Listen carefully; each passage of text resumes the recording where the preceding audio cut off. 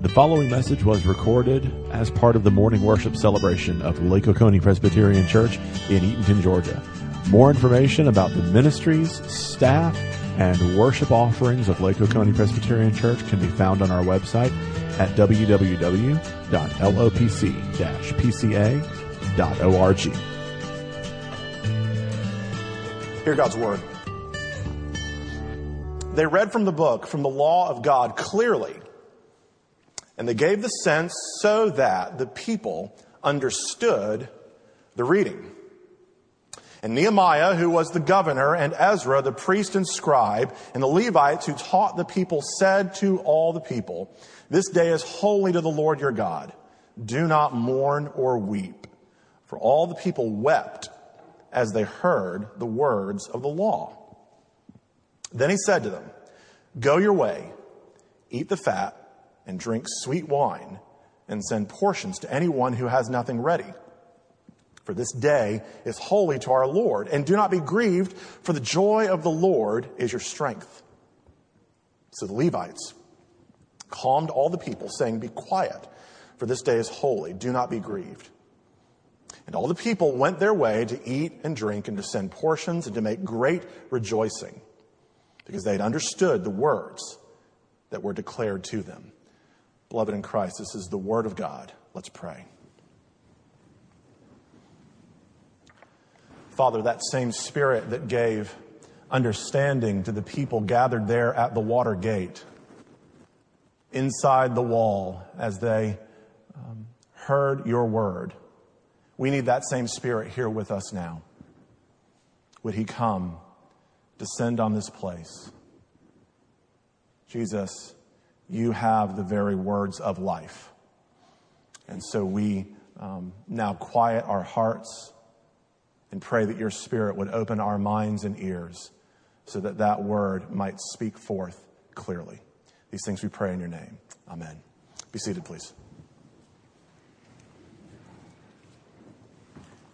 There are a lot of different ways to tell the story of the Protestant Reformation.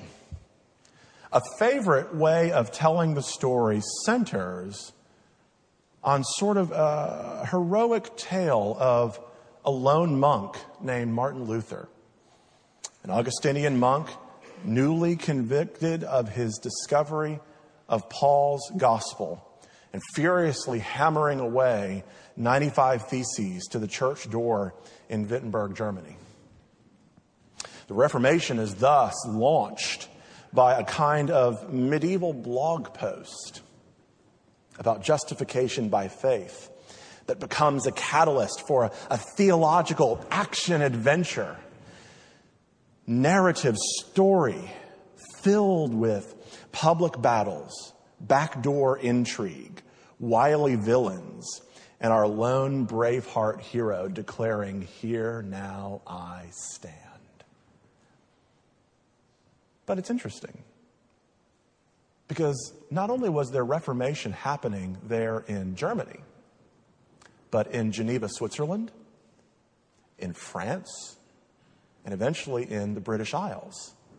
A different angle on the story of the Reformation sees the Reformation not just as a narrowly defined theological debate about how someone is saved, but more broadly as a Christian reform movement concerned with the shape of all of life, with how we understand our life before the face of God. You see, the true scandal of the Reformation was not a reshaping of how we understood salvation, though it was no less than that, but instead how we view everything.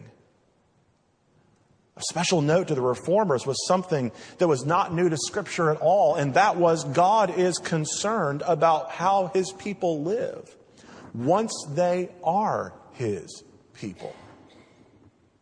You see, this is what this passage in Nehemiah strikes at. There was a reform movement happening as the people of God were gathered there at the water gate. Reformation didn't just happen once in 1517.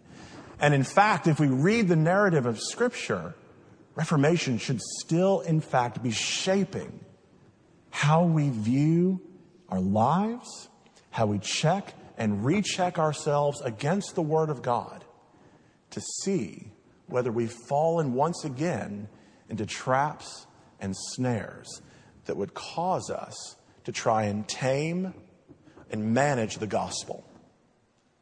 So there's two things I just want to think about from this text this morning. And they're printed in your outline in your bulletin. The first one is the danger of do. And the second one is the delight of done. The danger of do, the delight of done.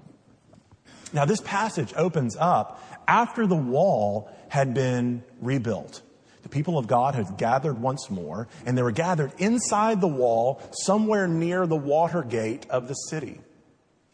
And as they were gathered there, they were hearing the law of God read. Now, this could have been just Deuteronomy. Some scholars think that it was actually all 5 books of the Pentateuch. This would be the first 5 books of the Old Testament. Whatever was being read, for many of them, it was the first time they were hearing it. It was the first time because while they were in wilderness, while they were in Babylon, while they were in exile, they had fallen away. They were no longer paying attention to what the law of God said, what God expected of them as His covenant people. And so as they're gathered, this was not a perfunctory reading. This was a reading where all of the people, the chief priests, the Levites, the scribes, were all there to help the people along. And so it wasn't just the sort of talking lecture, with everybody falling asleep out in the room. What it was actually the trained ones, the people of God who understood the law, going out and in and among the people to try and see if in fact they understood what was being said. Not just heard, but understood. What happened, though? They were crushed. They did understand. They understood exactly what it said, and they were crushed. You see, there are a lot of quotes that are ascribed to Luther.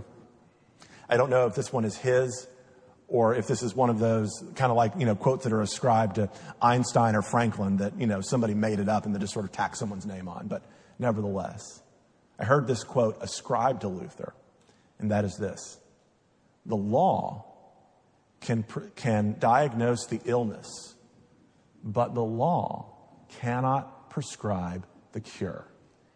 The law can diagnose the illness, but the law cannot prescribe the cure.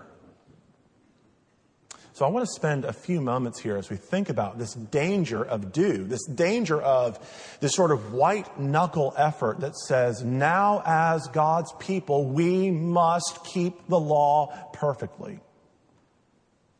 As a recovering Pharisee, I can tell you that's exhausting. It's exhausting.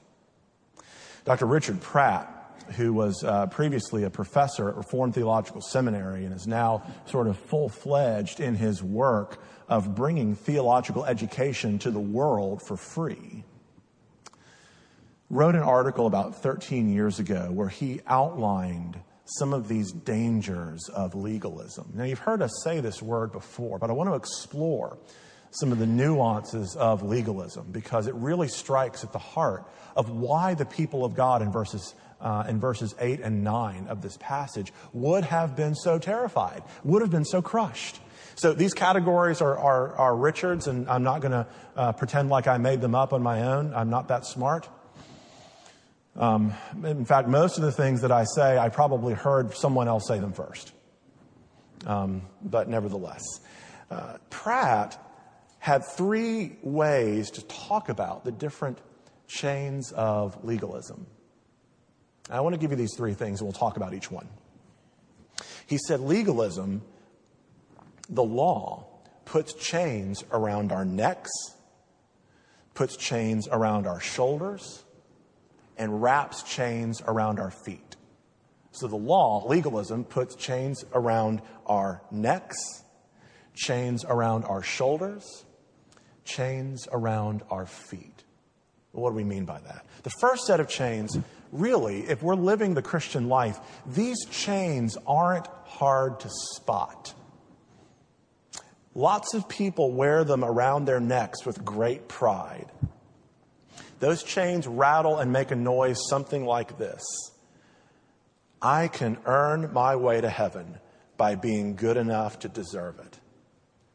Now, I would hazard a guess that in Ellen's counseling practice, you see a lot of people with these chains around their neck. And a lot of times they don't know they're there. And even more so, they're not quite sure if they really want to take them off. It's not that they don't know how. It's they don't want to. Why? Because they don't want to give up control. They don't want to give up the right to say how they impress God, their neighbors, and realistically themselves. You know, it seems like that this type of legalism is easy to spot and destroy. In fact, in the Reformation, that was one of the big things. Luther was crying out against the Catholic Church, who at this point in the Middle Ages, so this would be 12, 13, 1400 AD, leading up to right around 1500 AD, the church and the state were so far enmeshed with one another that it was a we'll scratch your back if you scratch ours type of relationship. And so some of the chief people in office running the civil government were sometimes people in the church. And so a big fundraising effort was going on. They were buying and selling salvation. Buying and selling of indulgences. These were, well, your relatives are in purgatory now, and we've got a new road to pave, but if you give a whole lot of money to the church, you know what? We'll say a special blessing, do a special rite, and we can promise you that your friend will no longer be in purgatory, but instead they'll go to heaven. See, the church was buying and selling salvation, telling people that they could earn it through sacrifice and hard work. How did Luther, how did Calvin, how did the martyrs of the church respond to that? Well, this is what they said. Look at what Ephesians chapter 2 and verse 8 says. It's by faith alone that we're made acceptable to God. Paul says it this way, for it is by grace you have been saved through faith, and this not from yourselves. Grace and faith, are a gift from God. I don't think that there's many of us in this room that are really tempted by these chains around our neck. There may be some. And so if you're here this morning and you're still thinking that your attendance at Lake Oconee Presbyterian Church or whatever church you happen to find yourself in, or the amount of money that you give, or the amount of benevolence effort that you exert, if you think these things are impressing a holy and righteous God who sees your heart and all the motivations inside of it, watch out. It can't. It won't. It doesn't. We need Jesus alone to be our righteousness, because Jesus is the only one that could keep the law with the right and pure intentions required by God. There's two other types of chains, though. And these I want to address specifically to us this morning, because I fear that these may be chains right now that you have loaded up on and may not even be aware of it. What's the second one? The law puts chains around our shoulders. There's a second type of chain that I think a lot of Christians carry around. Here's what it says. I think I'm a Christian, and I believe that I'm saved by grace, but I have to prove it by good works. I think I'm a Christian. I'm pretty sure I'm saved by grace. I'm pretty sure that I'll go to heaven when I die. But just to be sure, I better really work hard. Now, I know what you're saying. You're saying, now, wait a second, David. There are a lot of verses in Scripture that support that point of view. I'll read you a couple of them. Matthew chapter 24, verse 13. He who stands firm to the end will be saved. What about Philippians chapter 2, verse 12? Continue to work out your salvation with fear and trembling. What about Hebrews chapter 10? If we deliberately go on sinning after we have received the knowledge of truth, no sacrifice for sins is left, but only a fearful expectation of judgment and of raging fire that will consume the enemies of God. Now, I know they're there. I know that they can loom heavily. We can read that and say, see, there it is. I have to really try hard. But here's the thing. The Bible does not contradict itself. And if the gospel is about free grace achieved for us by Jesus, then we have to figure out how these verses don't drown out the gospel. So concerned are Christians to prove that they were saved, that their salvation is real and genuine, that they become utterly consumed with fear and self-determination. What did the Apostle John record for us in 1 John 4? Perfect love casts out all fear. Perfect love casts out all fear. So there is, in fact, no way to reconcile a fearful, self-deterministic motivation of doing better and proving to God that you're His. Nothing undermines the gospel more than what we're talking about right here. Now, you'll hear it called a lot of things that sound very Christian and very right. You'll call it Christian duty, mortification of the flesh, holiness of life, the lordship of Christ, and so on and so on and so on. But behind these nice words are chains that bind and eventually pervert the Christian faith into a deadly form of legalism. Now, don't get me wrong. I believe in good works. The Bible teaches that very thing. We don't get to take one part of Scripture and say it doesn't count anymore. I believe that Christians sometimes just have to grit their teeth and do the right thing, even though they don't feel like it. And I also believe that a healthy dose of fear never hurt anyone. What did Proverbs say?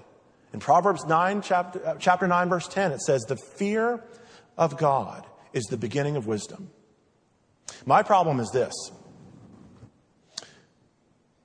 These truths end up taking a central role with many Christians, so much so that they actually take us away from our only source and hope of spiritual power. Rather than looking at conscious reliance on Christ for everything, we impose on ourselves a sense of fear and dread and hard work, and these things become the driving force of our daily lives. You know what we do? We end up reducing God to a strict, pedantic judge, as if He's sitting there in heaven waiting for Sally to mess up again. You know what He might do then? He might take us and squash us like bugs and send us to hell. Well, look, friends, this is not a picture at all about who God is. And as we think about our passage in Nehemiah, as it goes on in verses 9, 10, 11, and 12, we'll see a very different picture. It's a terrible way to think about God. It's a terrible way to live life. But it's a picture that a lot of Christians hold dear to their hearts. And, you know, I did too. I still do. And from time to time, I see this reality rearing its head again as I grit my teeth and say, oh no, I'm a minister. They can't see me screw up. Oh no, I'm a minister. God can't see me screw up. What if He won't bless my sermon? What if He won't bless my family? See, I understand because I wrestle with these things all the time. There's a third type of legalism that we need to be aware of, and it's this. The law puts chains tangled around our feet. Now, This is a really hard one because it's the most subtle one. You've heard these chains rattle, friends, and they sound like this.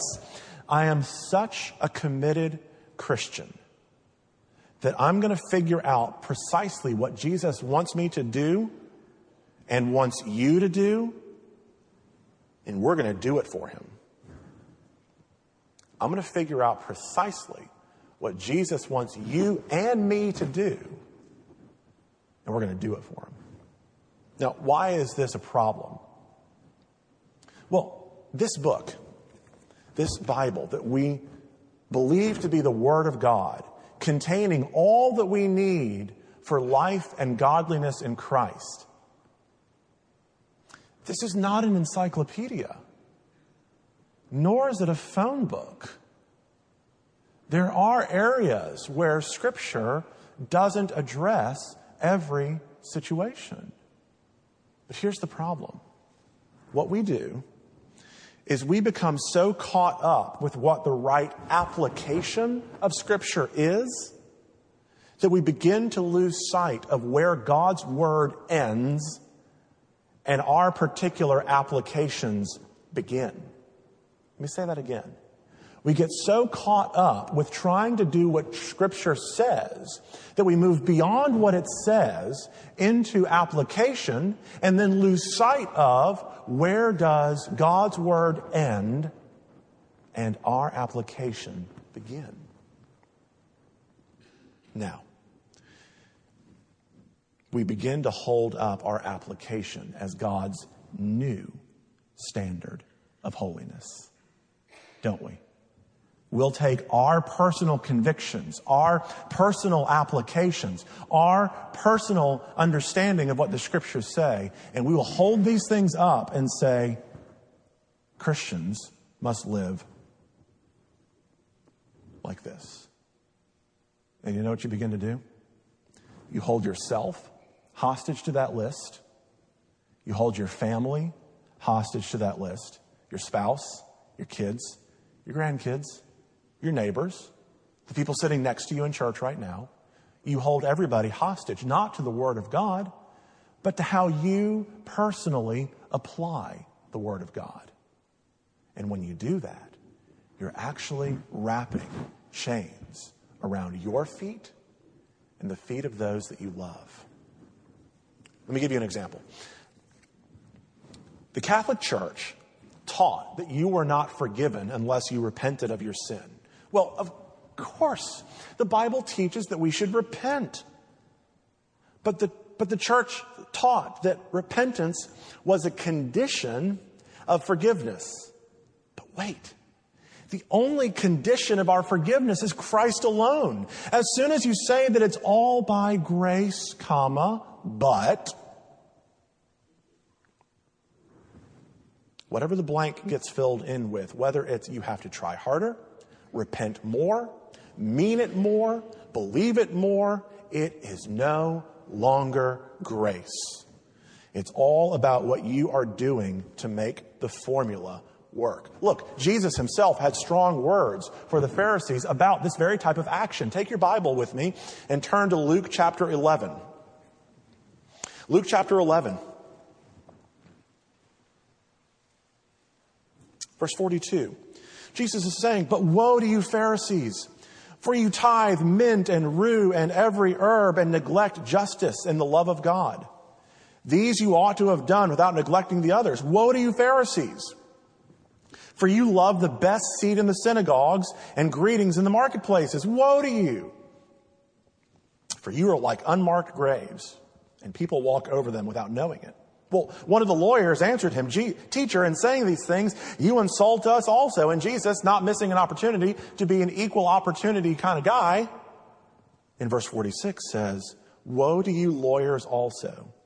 Listen, for you load people with burdens hard to bear, and you yourselves do not touch the burdens with one of your fingers."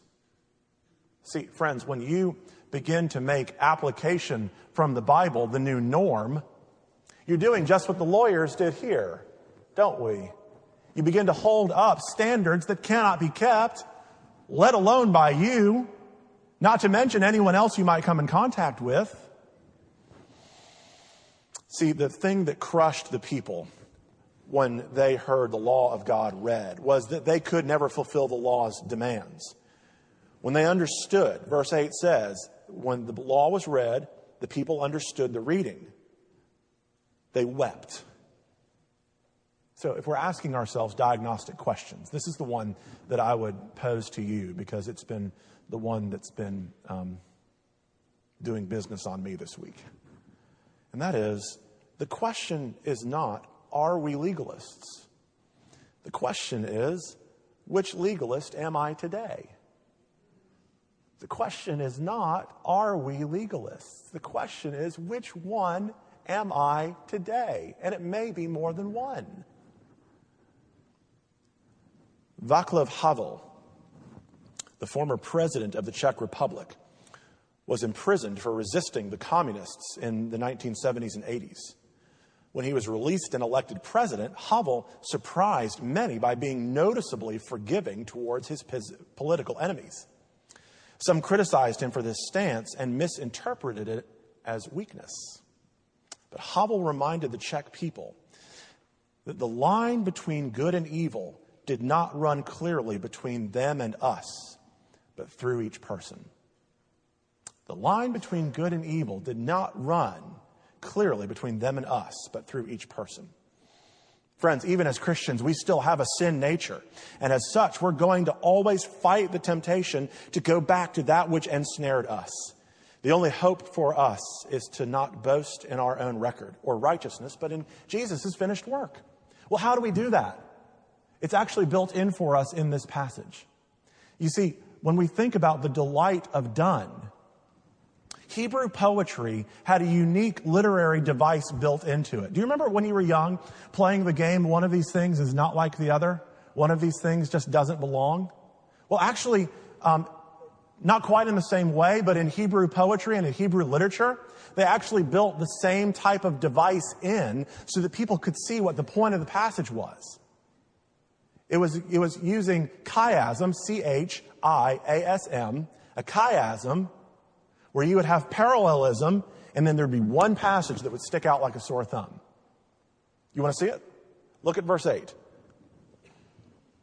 And they read from the book, from the law of God clearly, and they gave the sense so that the people clearly understood the reading. Now, look at verse 12. And all the people went their way to eat and drink and to send portions and to make great rejoicing, because what? They had understood the words that were declared to them. Do you see the parallelism? Look at verse 9. And Nehemiah, who was the governor, and Ezra, the priest and scribe, and the Levites who taught the people, said to all the people, this day is holy to the Lord your God. Do not weep or mourn. For all the people wept as they heard the words of the law. Now, look at verse 11. So the Levites calmed all the people, saying, be quiet, for this day is holy. Do not be grieved. Do you see it? Well, what's the one verse left? Verse 10. Look. Then he said to them, go your way, eat the fat, drink sweet wine, and send portions to anyone who has nothing ready. For this day is holy to our Lord. And do not be grieved, for the joy of the Lord is your strength. One of these things is not like the other. One of these things just doesn't belong. Look, the joy of the Lord is our strength. That was the point of this passage. That was the point of this time as they were hearing God's law. They couldn't keep it. I put a quote in your bulletin this morning by Kevin DeYoung where he says, the secret of the gospel is that we actually do more when we hear less about all we need to do for God and hear more about all that God has already done for us. Why was the joy of the Lord their strength? Why? They were getting ready to celebrate the new year. In the new year, the first day of the new year was a day holy and set apart. It was a day that they were going to prepare themselves for the Feast of Booths, B-O-O-T-H-S, Booths, in which they were going to go out in the wilderness, build tents, and camp out, and remember how God had provided for them in the wilderness. It was all leading up to the Day of Atonement, in which they would go before the temple, the blood of the lamb would be sprinkled on the altar, and the people would be cleansed temporarily for another year. And so they were saying, no, there will be time for weeping. There will be time for repenting. There will be time for sorrow, but not today. Not today. Today, we're going to hear the law, And we're going to hear how God at every turn has provided mercifully, sacrificially, and bountifully for his people. What were they supposed to do during this time of covenant renewal? They were supposed to recall the past.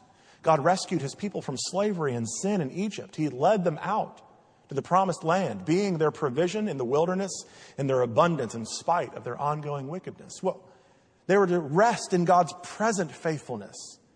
God had made a way to pass over their sin and remember it no more. And because of that, they were supposed to celebrate.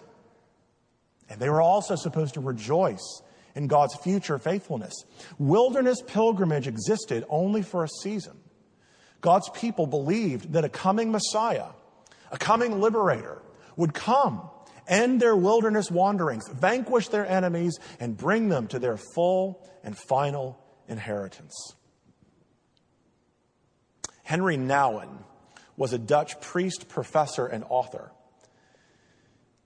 And he found in his studies a living, breathing example of surrendering control and looking outside of yourself to rest and find joy. He saw it while he was in Germany in a trapeze troupe from South Africa.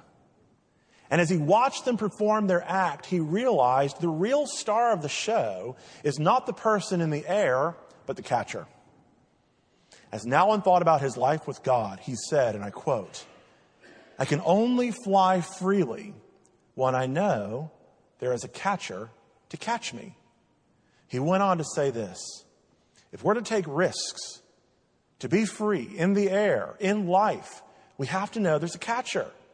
We have to know that when we come down from it all, we're going to be caught and we're going to be safe. The great hero is the least visible. Trust the catcher.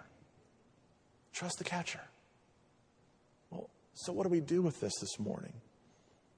When the chains of legalism come rattling, what do we do? If you're here this morning and you're convinced that all you need to do with your life is minimize your bad parts and maximize your good parts to please God, do you see that this is a chain around your neck? When we're so uncertain as to whether God really loves us and those chains around our shoulders come crashing in, what do? Do we push harder, pray harder, try to prove to God that we really are his? What about when the chains get tangled up around our feet? When people try and make the Bible say more than it does, what do? Or are you the one that's trying to make the Bible say more than it does? What should you do? Well, in John's Gospel, there's a beautiful place where Jesus actually crashes the party of the Feast of Booths. And he comes in and he stands up on the last day, the holiest of days, and he declares who he is. Our hope to combat the legalism that would ensnare us is to boast in the only gospel that can free us, a gospel of scandalous, radical, free grace. Jesus fulfilled the Feast of Booths. Jesus came and made his camp in our wilderness, exiled from his home because of our sin. Jesus was the faithful one who kept God's law and fulfilled God's covenant promises. Jesus is the one who loves you right now, warts, wrinkles, and all, and not some far off, better version of you, just that he's just waiting for you to become. I love the hymns of John Newton. Listen to the last verse of Glorious Things of Thee Are Spoken. He said, "Savior, since of Zion's city I through grace a member am. Let the world deride or pity, I will glory in thy name. Fading is the world's best pleasure, all that's boasted pomp and show. Solid joys and lasting treasures, none but Zion's children know." Friends, eat, drink, send portions to those who have not, and make great rejoicing, because we have been freed by what Jesus meant when he said, "It is finished." Let us pray. And so, O Father, help us to avoid two ditches. On the one hand, help us to avoid making sin a small, no, never mind thing. Sin is a big deal. For our sin, Jesus was killed. You take sin seriously. You take holiness seriously. But, oh Father, help us to not miss the other extreme, which is not making a big enough deal about Jesus. His grace sustains us. His Spirit fills us. His blood covers us. And in His righteousness, we are free to trust the catcher, to trust that there is one here who will not let us fall, who will not let us collapse, who will sustain us until that great day comes when every knee will bow and tongue confess that Jesus is Lord. I pray for my friends that that grace would enliven them, enrapture them, and embolden them this week. For it's in your name that we pray. Amen.